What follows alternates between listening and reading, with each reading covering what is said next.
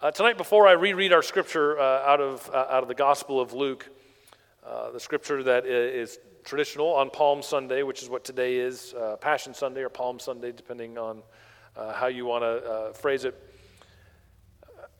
I want to go through a little bit of the context of what we see going on here. And I don't want to belabor it because we've spent a lot of time on it in years past, although there's some really cool history that we can have around this time. And I'm going to give you just a bite of it because I think it's important as we talk about Palm Sunday. The first thing I have is bad news, which is this year in the lectionary text, we're in the Gospel of Luke. And in the Gospel of Luke, there's no actual palms, which I'm sorry is not really good for Palm Sunday, but Luke just doesn't talk about palms. People throw coats out, but we don't call it Coat Sunday this year. We're still calling it Palm Sunday. You'll just have to fill in that blank yourself. But we have this scene where Jesus is heading into Jerusalem. Jesus is very literally heading towards the cross. Right? Next year we will celebrate Easter. We celebrate the resurrection. And because we don't have our own building and our own meeting times each week, we don't really get to walk through Holy Week in the normal way that maybe we would. And I don't want to skip towards Easter without talking about kind of the heaviness that comes with this week. And this scene of Jesus coming towards Jerusalem in this triumphal entry during Passover, it's a scene that we've grown accustomed to and we know a little bit about, and we've probably heard the story and we kind of take for granted, but there is a lot that is going on behind the scenes here, and I want to give you at least a little glimpse of what that is. As Jesus approaches Jerusalem at the time of Passover, there's a lot happening in Jerusalem at that time, right? This Roman-controlled city is the religious hub for the Jewish faith. So every year at Passover, which is their featured kind of time of year, the city swells with folks coming in to worship at the temple. I can't remember exactly. I've heard things 2-3 times the size that it normally would be, right? There's Jews from all over the place come back to Jerusalem to celebrate during Passover. So the kind of religious energy in town and the literal size and crowds grow immensely during this time. And of course, Rome controls this city. And part of controlling the city also means controlling the religious fervor of the Jews who consider it their home and consider it their land that's been taken by Rome, right? So these crowds, as they come and the city is filled with worshipers and filled with believers who are convinced God intends for them to have this city and this temple back one day. And with all this excitement and religious fervor, the Roman military always shows up strong during this time. As the amount of people swell in town coming for Passover, so will the Roman military. And in fact, and we could go into a ton of detail, I won't. There's a lot of good work done by writers named John Dominic Crossan and Marcus Borg that talk through all the history of what would have been happening in town at this time. But really on the other side of town from where Jesus is, there would have been a Roman procession that would make a big show out of their military force and might. Pilate would have come into town on a war horse. There would have been banners, and there would have been music, and there would have been like leather and steel and stomping in the dirt, and it would have been a big show to put everyone in their place. It would be Rome's way of saying, go ahead and do your Passover thing, but don't forget who's in charge.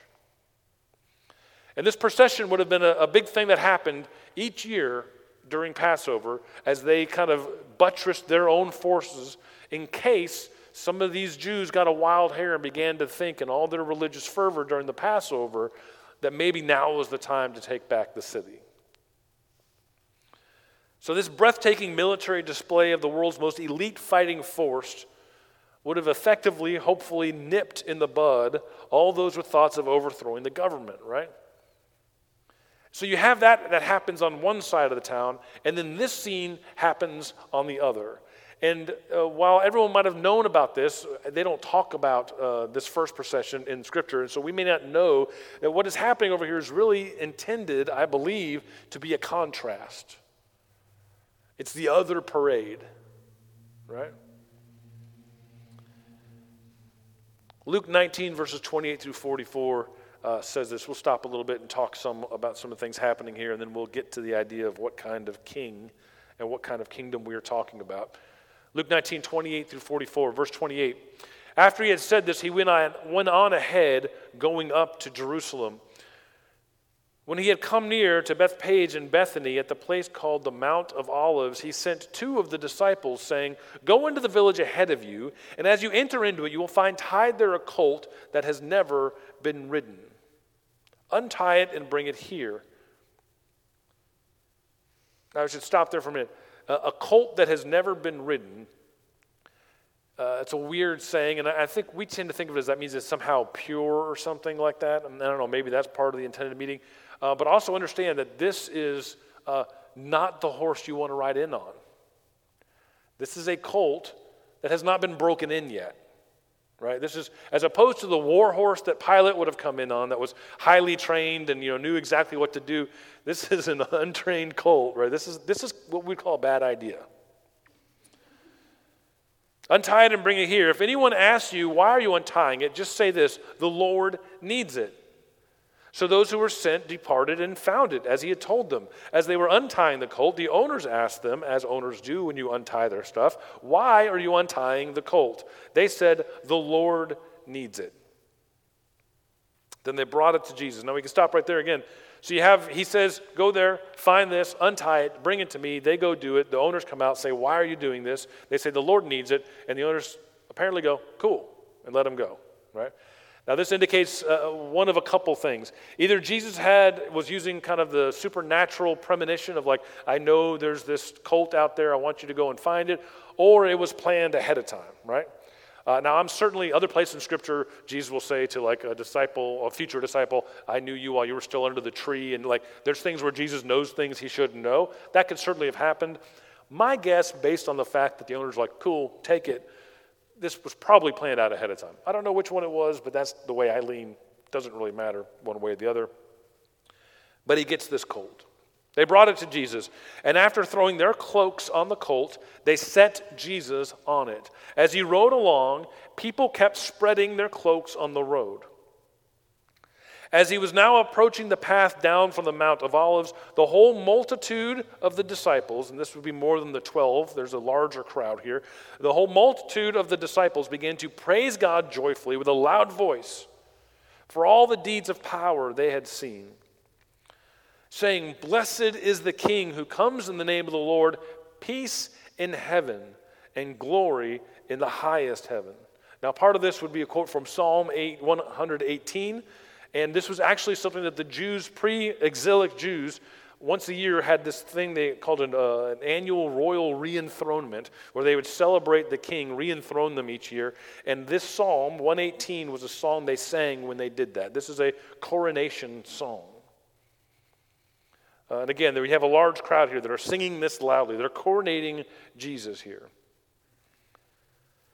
Some of the Pharisees in the crowd said to him, now are these Pharisees disciples of Jesus until this point? Not disciples? Are they there to kind of make trouble, or are they on board until this started getting a little too noisy and scary? Don't know. But some of the Pharisees in the crowd said to him, "Teacher, order your disciples to stop." He answered, "I tell you, if these were silent, the stones would shout out," right? Trying to tell these people to be quiet doesn't matter. Like nature itself is a larger truth. This is going to be true no matter what. Jesus says to them, the stones would shout out. So you have this triumphal kind of scene, singing, laying down of the cloaks. Even the rocks would cry out.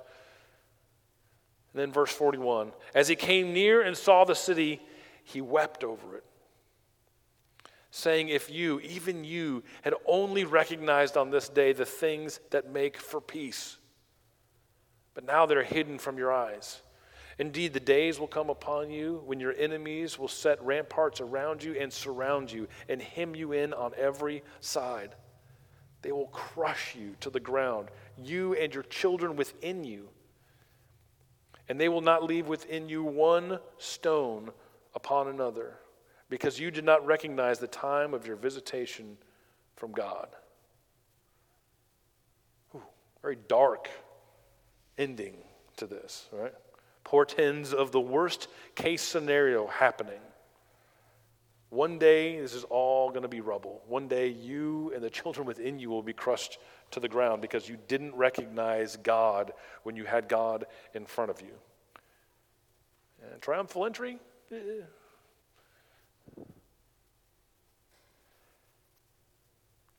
Palm Sunday, Passion Sunday, Holy Week is a perfect time to remember something. It's a perfect time to remember that while we as religious folks are often quick to use terms like King or Lord or God in regards to Jesus, these terms are not enough in and of themselves. In fact, I think this story kind of serves as a warning that we think about what those words are when we say them. Everyone in this crowd identified Jesus correctly and missed God at the same time. We cannot ever forget that these titles, these words, often come to us with weighted and certain expectations. It certainly did for them. I think it does for us as well. When they say king, when they say savior, they meant certain things about that. And because of those expectations, they missed God before them. With Jesus, the question is not just about whether or not he is these things, but what kind of king, what kind of Lord, what kind of God is Jesus. Now, I don't know about you, but I grew up spending a lot of time making sure we gave Jesus the right names. We called him God, we called him King. We tried to get other people to do it, to sign up for those names for Jesus, to say yes to them. But we never really talked about what kind of God we meant. Jesus is trying to tell us something throughout the entire Holy Week, but also particularly in this triumphal procession. I would say you can learn a lot about someone by the way they show up to accomplish their task, right? The first wedding I was ever invited to be a part of by my youth minister when I was 19, he said, "Be in my wedding." I said, "Sure." He told me what time to be there. I was 30 minutes late because I wasn't good at planning, and I came in shorts and flip-flops because I didn't know. I wasn't up for the task. It said a lot about me when I walked in that room. In fact, it said everything you need to know about me as a 20-year-old. If you watch sports and you see the pregame video behind the scenes, some players walk off the team bus dressed for business, and some come dressed to model. And it is usually a pretty good indicator of what will happen in the field with those folks. Jesus is leaning into a particular look here for a subversive reason. This is undoubtedly a coronation. Crowds of people are saying the right things, and yet Jesus weeps. Previously, we see Jesus weeping with his friends who are heartbroken over the death of their loved one. Now he weeps over a crowd of celebrants who couldn't be happier about what they think is happening. But he doesn't weep alone.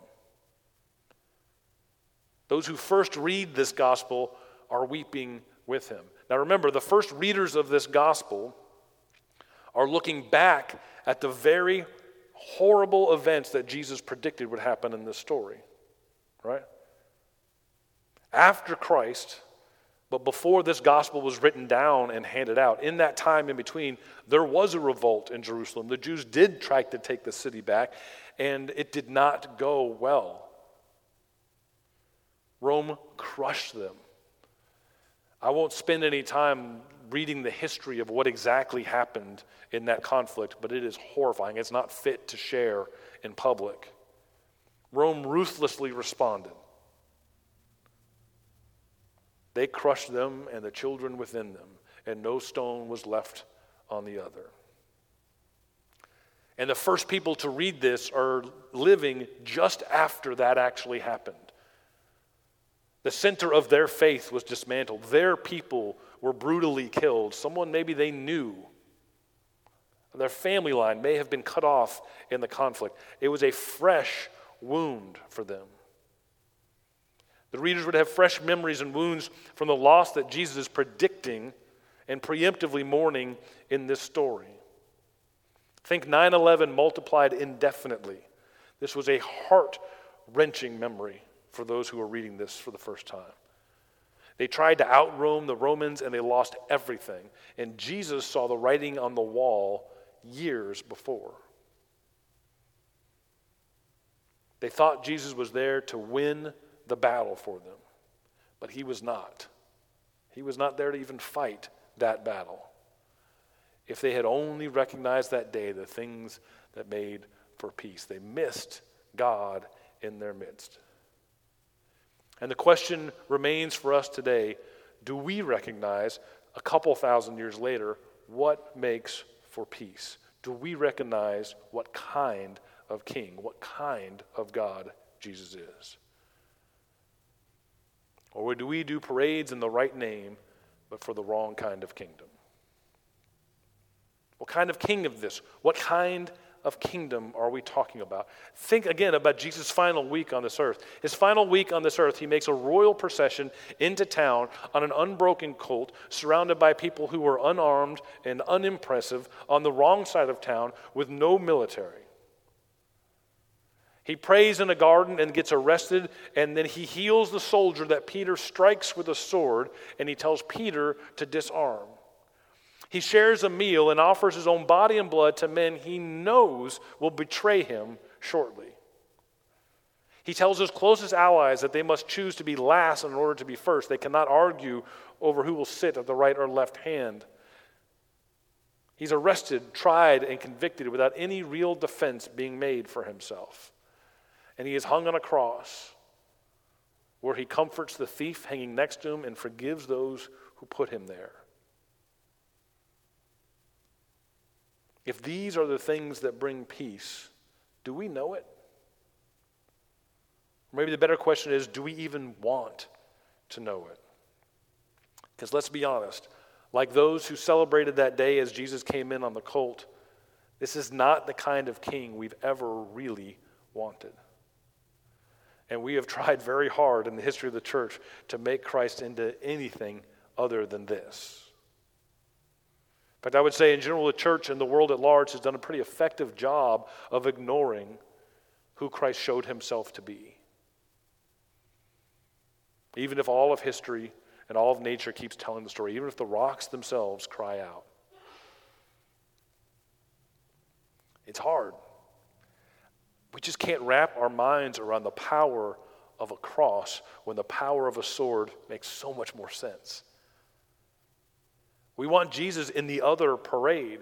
We want a God who makes our enemies pay. We want a sanctified version of the same old kingdom. We just want to be on the winning side. We don't want a new story. We just want a new outcome. What do they say the definition of insanity is?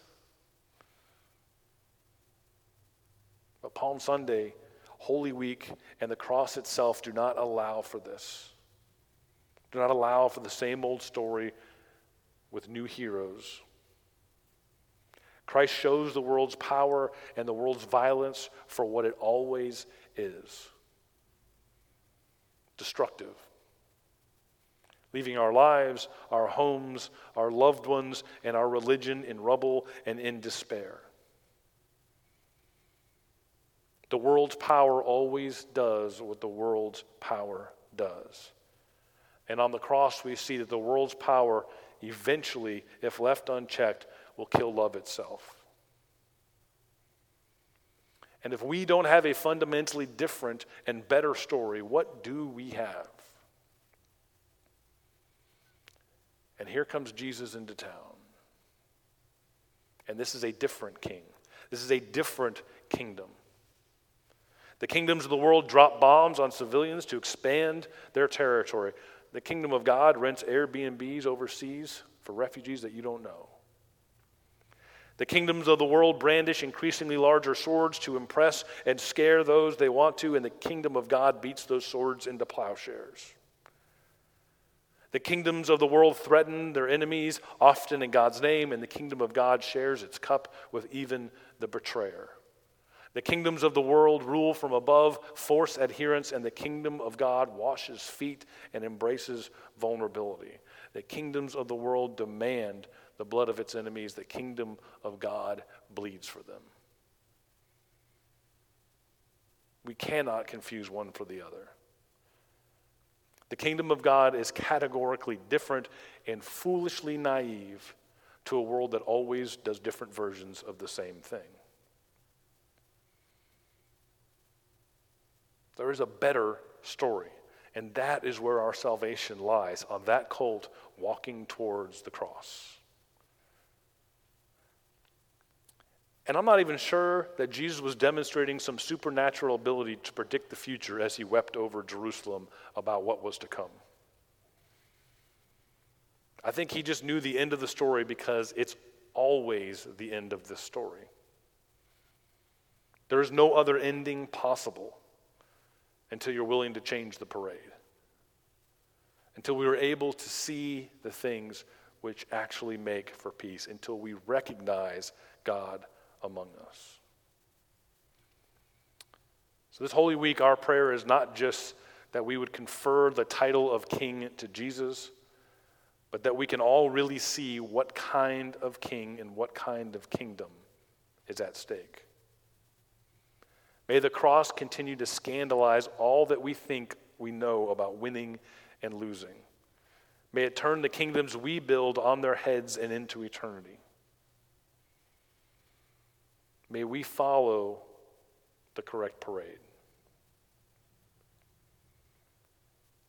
Allow me to close tonight just by reading the epistle for this week in the lectionary. This is one of my, actually probably the most often quoted scripture you'll hear from me. It finds its way into almost everything. It was likely one of the earliest hymns of the early church, and it's in Philippians chapter 2. And I think it summarizes this pretty well, so I'm just going to read it because, unsurprisingly, the Bible says it better than me. Philippians chapter 2.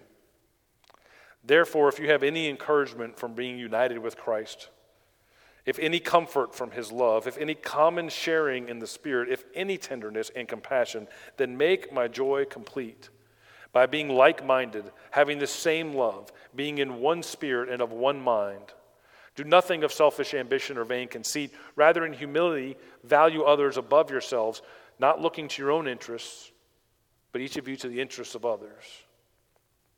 In your relationship with one another, have the same mindset as Christ Jesus. And here's where the psalm or the song probably began in the early church.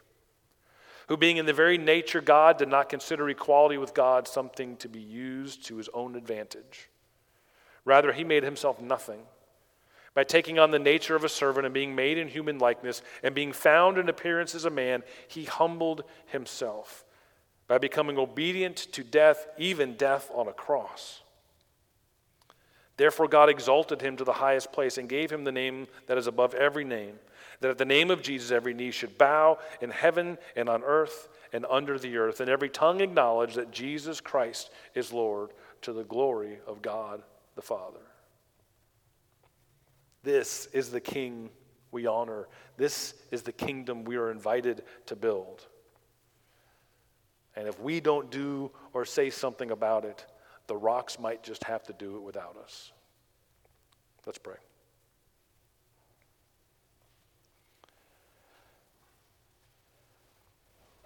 Our God, we are grateful that we are the recipients of a new story, a better story. We are grateful that you are a God who, while we are still sinners, loves us and gives your life for us. That you are not a God who settles accounts, but you are a God of generosity and love and grace. Our prayer is that you would give us the courage to follow you on that humble colt into the wrong side of town, to give yourself for those who do not know or love or care for you. God, to give us your heart for your kingdom.